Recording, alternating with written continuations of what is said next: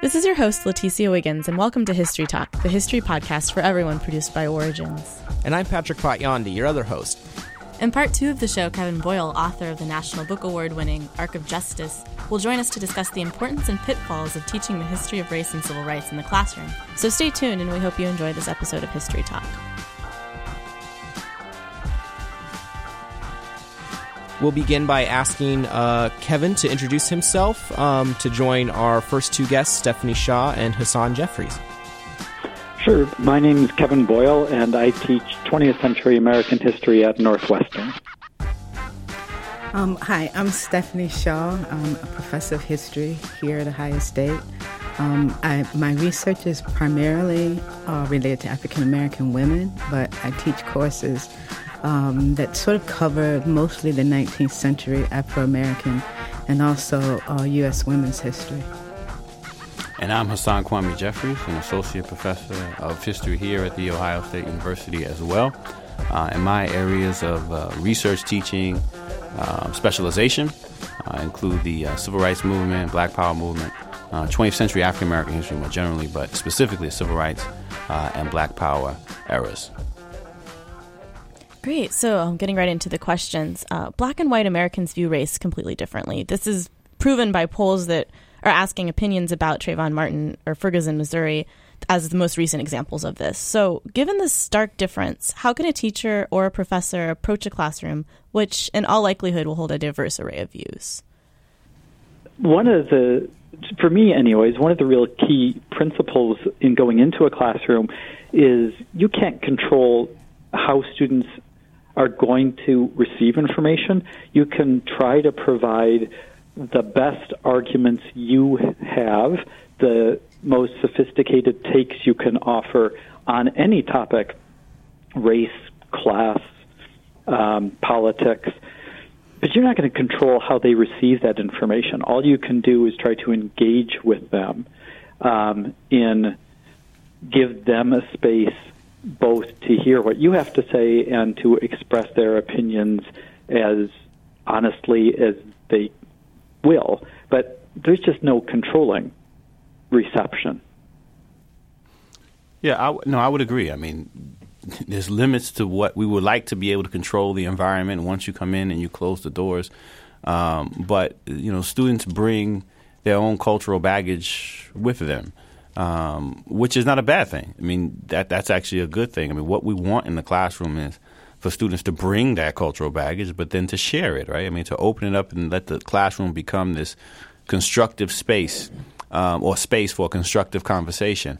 And I think as scholars of the of modern American history, that which happens outside of the classroom, I think ought to be brought into the classroom and discussed and placed in historical context. I mean, if you just look at, as you mentioned, the example of what happened in Ferguson, Missouri, and just listening to some of the conversations that went on and took place in the media, they could have benefited from the insights of a Kevin Boyle and Stephanie Shaw to sort of explain sort of this longer history of white supremacy, police violence, and perceptions of sort of black males that was just sort of missing. So, but we get to do that in the classroom. Mm-hmm. And so hopefully our students will benefit from that, from that historical understanding. And so I think we want to throw this next question directly to Stephanie to start us off. And so when a current event like a police-involved shooting takes place either, just before or during a class, is it the case that you see these as teachable moments to bring up directly in the classroom? Do you change your lesson plans maybe that you had previously planned already? How do you approach that sort of situation? Well, I guess, I would want to be flexible all the time. I would want to be prepared to have those kinds of discussions. But I don't teach 20th century. Rarely do I teach 20th century. And I think that might be that might help to explain why things that happen now rarely come up in the classes that I teach. I mean, they do come up. And I do try to do exactly what people have already said, what Hassan and Kevin have said, to put them in some context. I do. I agree with Stephanie completely that you really want to be flexible in the classroom. You also want a discussion to be productive and to build on what the class has been doing. So and of course I'm a control freak in the classroom, which probably adds to it. So I'm slow to transform a class in response to something that's immediately happening. I've done it, but I haven't done it very often. But that's not to say that something like Ferguson isn't lying in the classroom already.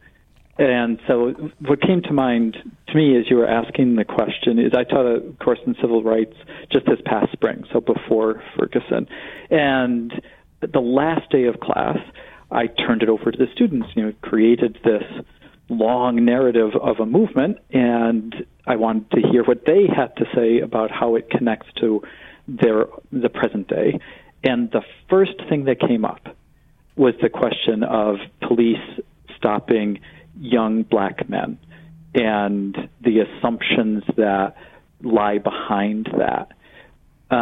So it's not as if those issues weren't already there and that the students wanted to engage with them. And it turned into a really fascinating discussion because, tying back to your previous point, this was a class which was overwhelmingly, though not exclusively, white, had a block of a number of African American students and Asian American students as well, but it was overwhelmingly white, and so the conversation became really very interesting to see as people from students engaged with each other. Oh, and the question of the point of flexibility has been raised by both Stephanie and Kevin. I think that is key, right? I mean, you have to be flexible, and how my flexibility manifests itself is that if a subject or a topic or a current issue comes up, dependent upon the class, sometimes I build that in. Especially if I'm teaching sort of an African American history class later on, we may spend the first 5 minutes of sort of what's on your mind, so that's sort of planned, built in, early on. Usually in some of my classes, I always try to make an attempt to get to class a little bit early, and so class will begin unofficially 5 minutes before. Right. We have these really great conversations about those very things that allow me to stay on track with the curriculum and the syllabus, but still sort of get in some of the issues so I can figure out what's on the students' minds, so that when we get to the subject for the day, if there's a way to draw a connection, or if I can connect what they were talking about in this pre-class conversation to a topic that we've already discussed or going to discuss later, it allows for a degree of flexibility and seizing on these important moments, because if that's what the students are thinking about, I think it's helpful because I can use that in some way to get them to see the importance of what it is that we're talking about in the class itself. Yeah, that's a really great point. Those 5 minutes before a class sometimes are the most valuable 5 minutes of the class. Keeping such a firm ground, like almost in the past, or like knowing the history of all of these things, and still realizing that shootings like Ferguson occur with some sort of regularity. As a more personal question, is this discouraging to you as historians or as teachers of the civil rights movement? No, this is a sign. I don't necessarily think it's discouraging. Maybe I'm just a pessimist, right? I mean, in that, I haven't seen enough in the past, in the immediate past, for me to assume that this is going to stop anytime soon. And so when it occurs, I'm not like, oh my goodness, what has happened, right? It's like, okay, this fits a pattern that I've seen. Perhaps maybe with somewhat decreasing frequency, or the nature of the context changes, but you can see the connections over time. I was thinking most recently about, and this is recent, about what happened in Atlanta with this the basketball owner, Atlanta Hawks owner, and him talking about white Southerners not wanting to or being afraid of coming to these Hawks games, these professional basketball games, because it's, they don't want to be in these majority black audiences. And I said, well, this is actually a sign of progress in that 50 years ago, the solution, and he was fumbling for a solution, maybe change the cheerleaders, right? Well, 50 years ago, the solution was quite simple, and that was just ban black people. Right. I mean, that was, sort of Jim Crow. Right. You don't let black people come. You just have an all white audience. Well, you know what? You can't do that now. Right. You just can't outright ban them. Right. I mean, that's been dealt with. So, attitudes may not have fully changed, but as a sign of progress in sort of a back-ended way, you see there are limits to what people can do in terms of overt and outright discrimination against a group. I think, for me, I don't think that I'm discouraged by it. Maybe I might be depressed by it. Maybe I might, maybe I might sink a little bit deeper into, whatever that is. But in any case, when it happens, I don't think about it in history. I don't think about, the fact that we haven't gotten any farther than we've gotten. I think about it as a member of a 21st century society, and how bizarre it is that these kinds of things are still happening in a place that represents itself as, a civilized nation. So I think about it less as a historian and more as just a person who's here and seeing it and feeling it and being, outraged and disgusted by it. Well, I really like Stephanie's point. I think it is a really depressing thing to see. I do think that it's important, as Hassan was saying, to see what happened in Ferguson, particularly in this long history of race in America. And the story can pull, the Ferguson incident can kind of pull in two directions. It can turn into the rogue cop story, in which one bad apple causes this to happen, and that feeds back into a very long tradition of understanding race and racial tensions and racial dilemmas as personal. Or it can turn into a discussion about large structures of race in America. And one of the things that's actually been encouraging out of this horrible event has been the degree to which the structures of race have become points of discussion here and there, and particularly inside the legal system, which I guess feeds back to that question of teachable moments. It says something really horrific about the state of American race relations historically and in the present day, that a young man the young man's murder becomes a teachable moment.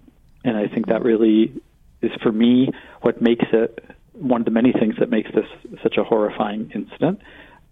But it is interesting to see how the discussion then unfolds in these kind of two tracks, which feed back to very, very different senses of America's racial history.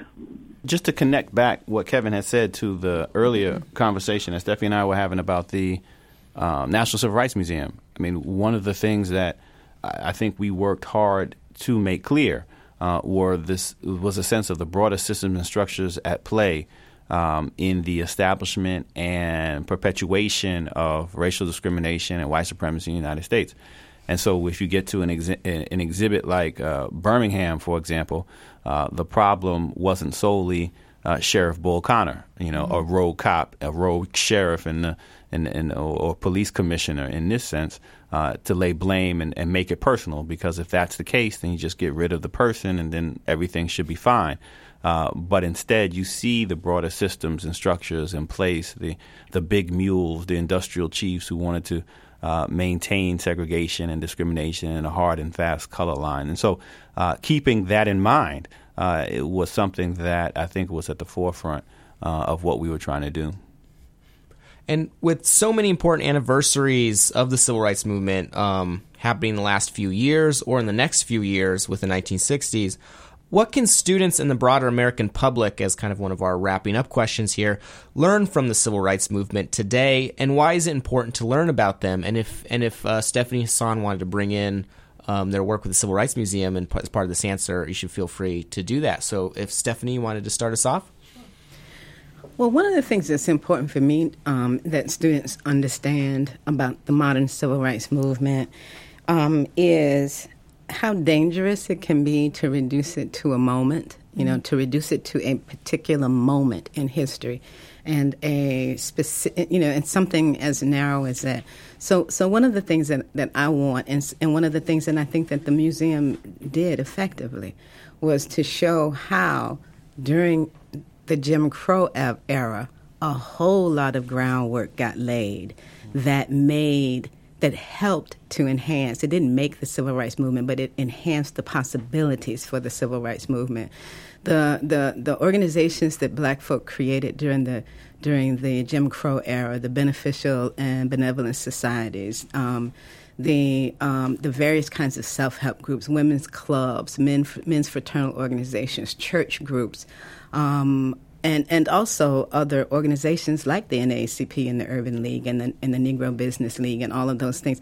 These institutions that were created during the Jim Crow era, really were a part of the groundwork that needed to be there for the civil rights movement to become what it became. So for me, it's for people not to reduce these really important, momentous movements to a moment in time, but to see the continuity, to see the process of their creation and their relationship to what came before. And I think that the museum does this really effectively, and it's one of the things that I try to do in classes too. Yeah, no, that's a great point. And I would add, we actually tried to see that all the way throughout, thinking about Mississippi, thinking about just as an example, the Regional Council of Negro Leadership. You just don't get to a moment in 64 or Freedom Summer, an anniversary coming up, and think that just happened on its own. You have, organizers and activists that go back several generations that help make that moment of a movement possible. So I would absolutely agree with that. And I would add that sort of two takeaways that I was hoping. Two takeaways I hope people will take away. One is that sort of American history isn't perpetual progress. That there are these moments of opportunity, and many times these opportunities are lost. And so that's one. So it's not sort of Disney history. Everything just gets better. That people are struggling to create change. But the second point is that change is possible as a result of the hard work of ordinary, everyday people. And so if people visiting the museum or people who take our classes, take my classes, come away with that, then that sense of either discouragement or depression, I hope, can be overcome somewhat. Or at least it doesn't become paralyzing or immobilizing, because if you look back at this experience, that which has been achieved, the struggle that resulted in it, really did create change. And I think that is something that ought to be not only recognized but celebrated, and that to me is encouraging. I agree with everything that's been said. I'll just add maybe 2 points on. One is that one of the reasons why it's so important, as Stephanie was saying, to see the very deep roots and long tradition of struggle inside the African American community. One of the things that also highlights on the other side of the color line is how deeply entrenched the institutions of white supremacy have been. That if you have kind of those signal moments that become a shorthand for the movement, then the structures that the movement was breaking seem more fragile than they were. If you see the movement as long and having these long, deep roots, you realize how hard it was to break through some of those structures of white supremacy in the United States, how powerful they really were.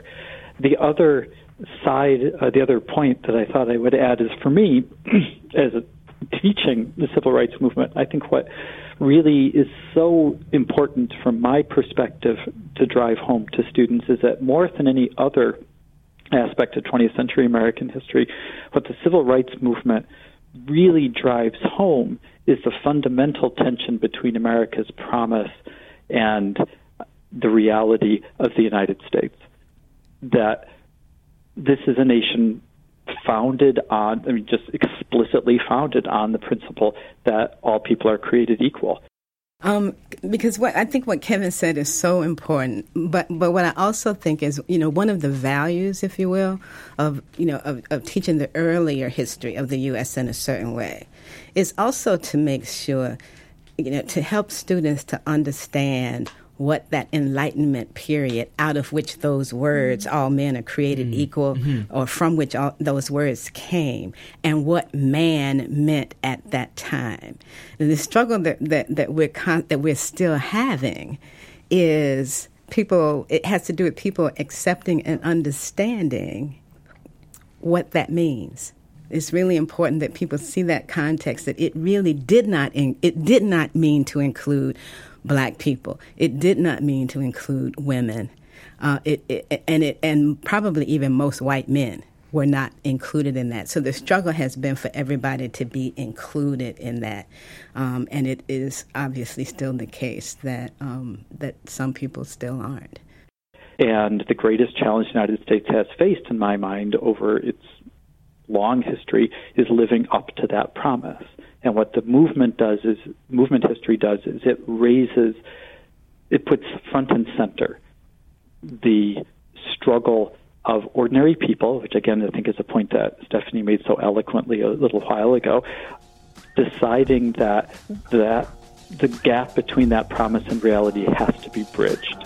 And that's what the movement history can really drive home to students, I hope, in the classroom, that you have to take that promise seriously. And that's what the movement did. Thank you, all of you. Thank you, Stephanie Shaw, Hassan Kwame Jeffries, and Kevin Boyle for joining us today for this discussion. Thanks for having us. Thank you so much. Thank you. This edition of the Origins Podcast, History Talk, was brought to you by the Public History Initiative and the Goldberg Center in the History Department at The Ohio State University. Our main editors are Stephen Kahn and Nicholas Breifogel. Our executive producer is David Staley. Our audio and technical advisor is Paul Kotheimer. Our audio producers and hosts are Patrick Payandi and Leticia Wiggins. Song and band information can be found on our website. You can find our podcasts and more at our website, origins.osu.edu, on iTunes and on SoundCloud. And as always, you can find us on Twitter, Facebook, and Tumblr. Thank you for listening.